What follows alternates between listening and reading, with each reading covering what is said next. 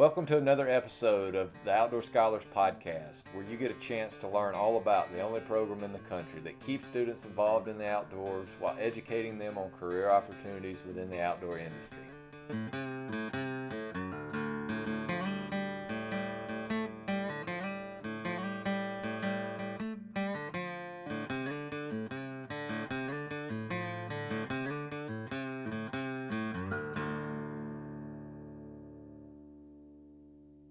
Hey guys, welcome back for another episode of Outdoor Scholars Podcast. This is William Crawford, the host of this show. This is our first episode for year 2, season 2 of Outdoor Scholars Podcast, and we've got a great episode for you today. George, are you all right? Man, it's just so funny because it's all staged. I'm sorry. George is a little... Take 2. George is a little nervous this morning. He's unzipped the jacket. He's getting all serious, and we're going to talk a little bit about the hunt he went on in Louisiana with Kyle Bearfield and all things hunting. George took a really nice buck down there on this trip. We're going to dive into that in just a second, but George, tell us a little bit about yourself, what year you are in the program. What do our listeners need to know about George York? I'm a freshman this year. I'm from Helena, Alabama. I am going to major in business. Is that it, George? Is that all we need to know? What do you want to know? I'm about 5'10", 150 pounds. I shoot a .308 with Barnes TSX bullets, 150 grains. That's the blue tip one. George, if you were a kitchen appliance, what would you be? I'd be a microwave. Why would you be a microwave? Because I get things done quick. All right. Just like that deer hunt, huh? Oh, yeah. All right. Also with us today for this podcast, we have Ethan Honaker. Ethan had the privilege of sitting with George, not to babysit, but just film this hunt down in Louisiana, and we're going to get both of them's perspective on things. But Ethan, tell our listeners a little bit about yourself and who you are. I'm Ethan Honaker. I'm a freshman here at Montevallo, and I'm getting into more of the filming side of things. As things go along, I'm going to progress and end up changing my major and probably go more of that way. And I've been privileged enough this year to go on 4 different trips and film some amazing people at some amazing places, and worked out that afternoon that me and George were able to be in the right place at the right time when that deer come walking out. So Ethan's a very unique story. You know, a lot of times when students come into our program, they really don't know what they want to do or what direction they want to go. But Ethan knew from the very beginning that he wanted to come in and learn the video and production side of things, and he jumped right in from day one, grabbed a camera, and we've been rocking and rolling. He's done a really good job. You'll be able to see some of Ethan's work, plus this hunt, on Season 3 of Outdoor Scholars TV. That will be coming out here very soon. But so this hunt, every year, the program is taken down to Arcadia, Louisiana, right outside of Monroe, with Kyle Bearfield. I think this is the 4th year now that we've been down on his place. He's been very gracious to the program to allow us through the years to come down and shoot deer and pigs on his place during the hunting season. And it's a really cool place down at Low Bear, a really cool atmosphere, and it's always one of the most sought after trips that we've had. I think every year we've been, there's been at least 1 buck killed. There's always been several does and some pigs. So it's always an exciting trip. There's always a lot of action, and this year was no different. But George, kind of take us through like your thought process when you were told that you were selected for this trip. What was going through your mind? Man, I was ecstatic. I was so happy to be going out of state for a deer hunt, especially on such a nice piece of land. So the night we got there, he took us through and just showed us everything on the property, like where we'd be hunting, and it was all medium pines with long shooting lanes cut out into it. And so I knew that there'd be a lot of bedding area around the fields, and we had a good chance to see a lot of deer. It didn't play out that I saw a lot of deer that trip. I actually saw a few, but everybody else had a lot of really good luck. I fell asleep a couple times, though. Well, that may be part of it, George. Yeah. You've got to stay awake. Man, it was raining. That's another thing. It was raining all trip. right when it stopped raining, though, about 2 hours after the rain quits, when I shot that deer. My first day was let's see. We started off the morning real early. I got there I was the first one dropped off, so I was sitting there about 20 minutes before I could even. You're not afraid of the dark, are you, George? No, not when I got a flashlight. But I was there 20 minutes before I could even see in front of my stand, and there's stuff walking all around me, and I guess they just moved early that day. The moon had them doing that. But let's pause right there. I've heard I wasn't able to go on this trip, and Scooter went down with y'all, but the whole time as I'm checking in, seeing how you guys are doing, I keep hearing about George York he's obsessed with this moon phase thing. Talk a little bit about that and how you what made you like that? My dad has always been a moon phase freak. He used to buy the little moon dials that you could get at Mark's Outdoors for $5, and it'd tell you A, B, or C if they're eating, sleeping, or just moving around. And he got that. The first one I remember is when I was about 6 years old, and so we always followed it, and we've always had really good luck as well. We let's see, I killed my first deer on a moon phase that we hunted specifically. I killed my last deer on a moon phase that we hunted specifically. Well, y'all are only how many days were y'all there? We were there. We hunted what? 2 days. 2 days. So, I was told that a couple of mornings you were wanting to sleep in because the moon phase wasn't just right. Yep. George, you're only there for 2 days. Yeah, it was raining. The moon phase wasn't right in the morning, but I knew that afternoon that I shot the 12 point that it was supposed to be a good moon phase, and the rain quit, and so I was wanting to sleep in. That was Sunday morning. Scooter had to drag me out of bed. I was not wanting to go. Well, it played out very similar to the same scenario last year when Levi took a really nice 8 point down there. It had been raining for, it seemed like 3 days straight, and we had a break in the weather right at dark, and bam, the deer started moving. Mm-hmm. And so it kind of played out the same way with you guys. So Ethan, before we actually go into the hunt with George and the day that he killed the big 12 point, when you were told or asked to go on this trip to film, kind of what was running through your head as you were preparing for this trip? I remember exactly when I was asked if I would be interested in going on this trip, and that was a definite yes, because I was ecstatic to go to Louisiana and be able to go out there and see something different, maybe a little bit of change of scenery and experience a different thing. And we were able to stop at the Duck Commander place along the way and see a bunch of cool things, and went out the night before, like you said, and I was just getting prepared for the fact of hopefully being able to be fortunate enough to sit with the person who shot the big buck, because we figured that was going to happen. But with 4 different people and one cameraman, we split it up to where I'd sit with everybody once, and it just, the first day we picked who I was sitting with and what hunt, and so it just, the Lord allowed us to be, me and George to be together the afternoon that his deer came out, so it all worked out perfect. So you'll get into the stand on, is it the last afternoon? Yep. So at the last afternoon, you hadn't seen a whole lot of deer. There's already 2 deer in the green field when we walked out. Yeah, there's 2. We thought one was spikes. We thought one was at least a doe, and so we got down, and so I was layered up because I knew it was supposed to also get cold that night, and so I get down on the ground, and it's been raining for 2 days straight, and so I get my top layer. I'm like, I'm not gonna worry about my top layer getting wet. We're about to leave anyway. I'm about to shoot something, and so I get down and I see it's 2 spikes. The first thing I think is, oh, I'm finna be cold.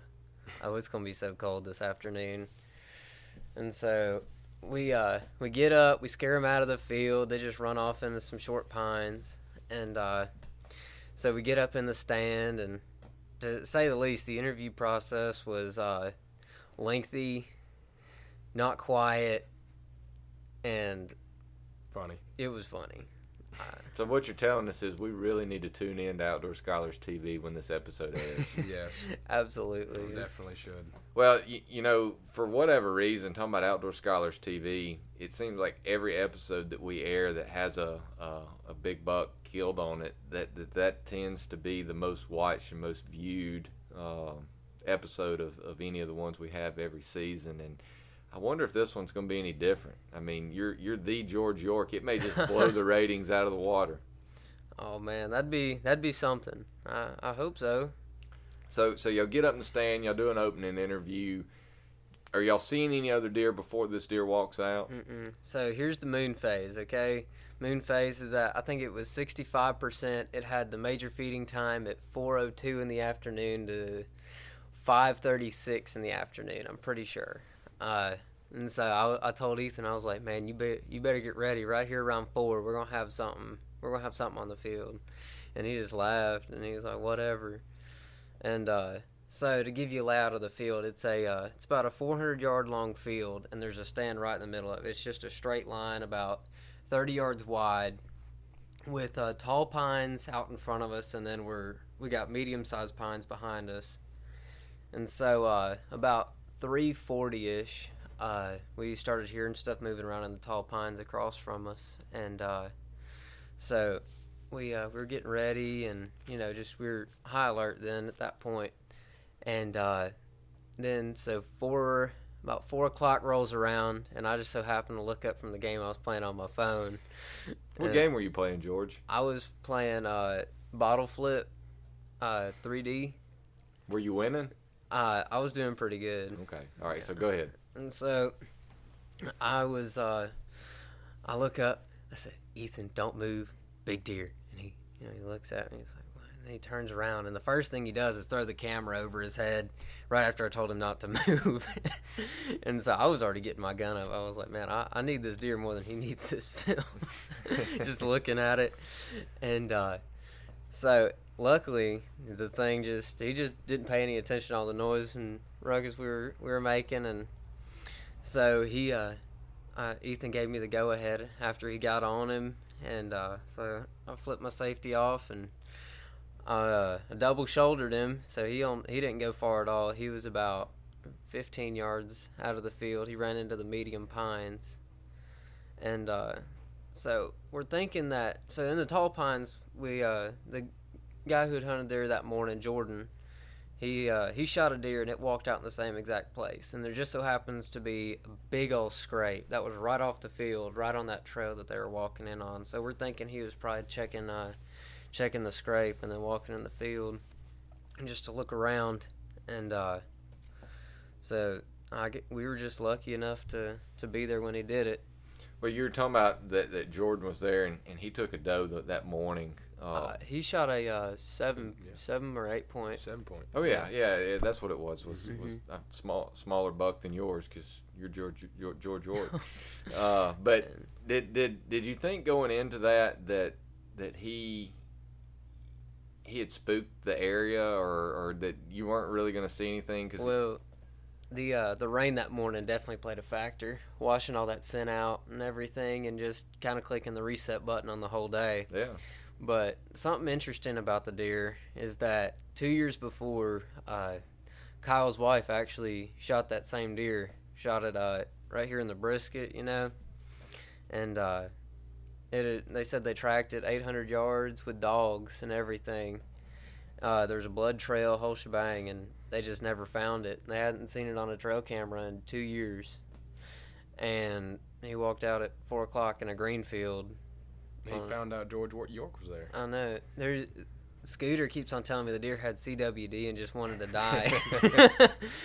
Well, that deer did have some cool history on that farm, and I remember when Kyle's wife had shot the deer, because it was 2 days before we got down there, and Kyle had told us, hey, there's this really big deer going around that his wife had shot that they hadn't found, so he really thought one of us would see him, and we never did. And like you said, he stayed disappeared for 2 years. Mm-hmm. And so all of that, the storyline, that hunt with Kyle and his wife was also filmed. They have footage of the whole story. So I can't wait to see this episode of Outdoor Scholars TV, to see the whole full picture and the whole full story of this deer, and it'll be a very exciting one for sure.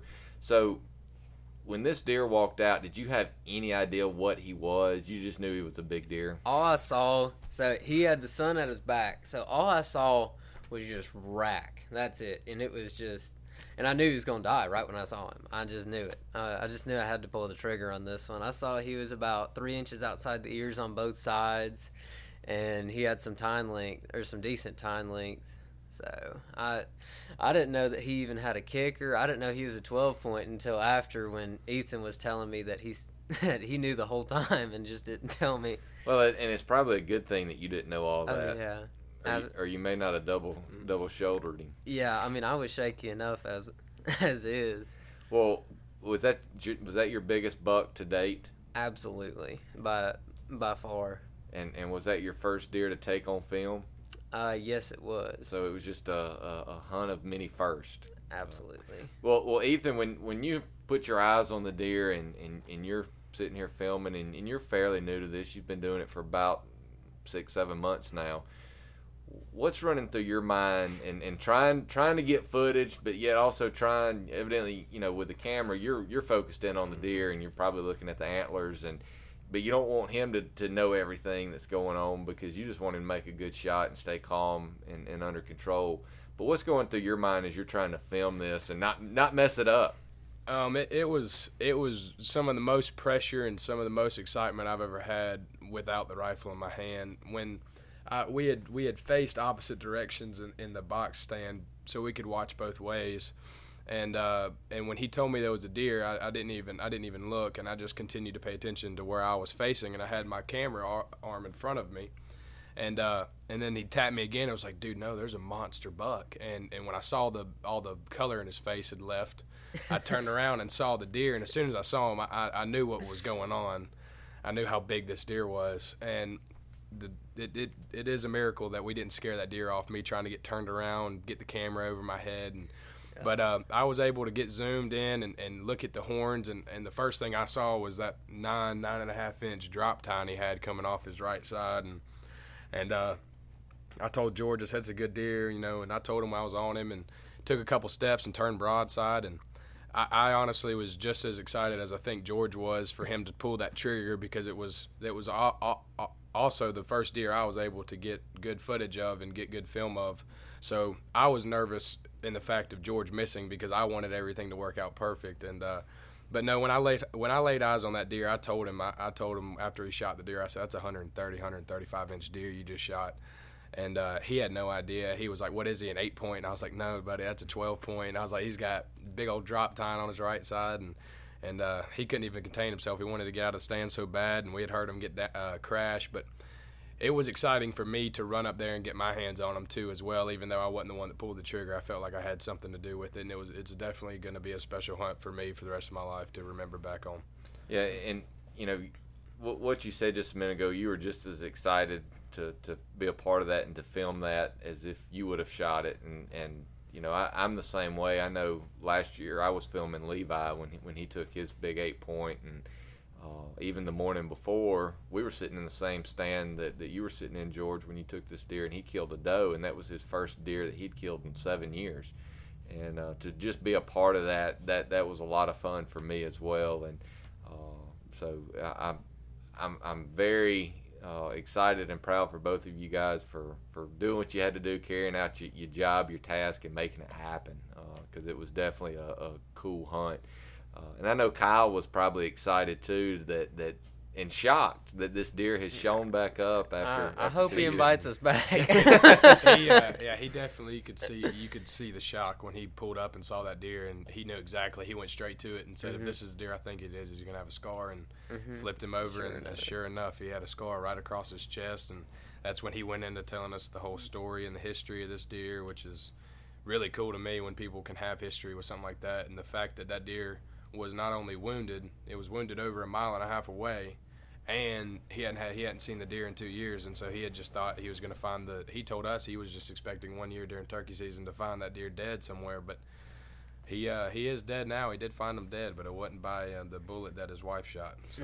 Well, I saw Kyle about 2-3 weeks after that hunt at ATA this year, and he was just as excited as you were, George, about it and about the story, and that he was able to see it again. And you know, Kyle's been so gracious to the program over the last couple of years and inviting us down to hunt his family farm. And you know, that's how we get to do what we do and going out on all these hunting and fishing trips, is having people like Kyle that donate these opportunities for our program and our students, and we're very thankful for all of them to do so. So George, where is the deer right now? Right now, it is with Paul Witt in Belmont, Mississippi, getting turned into a mount. It's gonna be semi-sneak looking. It's gonna be semi-sneak right turn. I just talked to him yesterday, actually. Is that how he came out when you shot him? Actually, He was the opposite. He was semi-sneak left turn. well, they call it right turn, even if it's weird. It took me like 10 minutes on Google to figure all that out. So yeah, but I mean that's pretty much the way he was facing.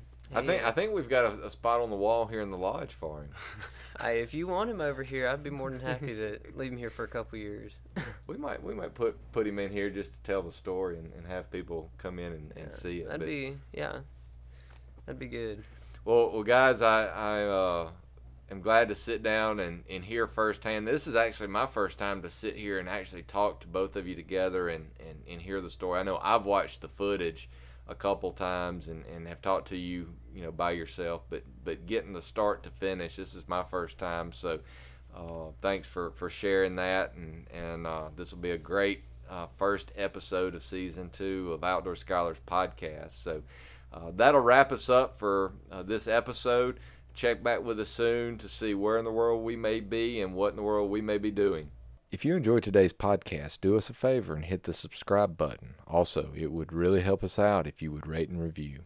Be sure to come back often for a new episode of Outdoor Scholars Podcast.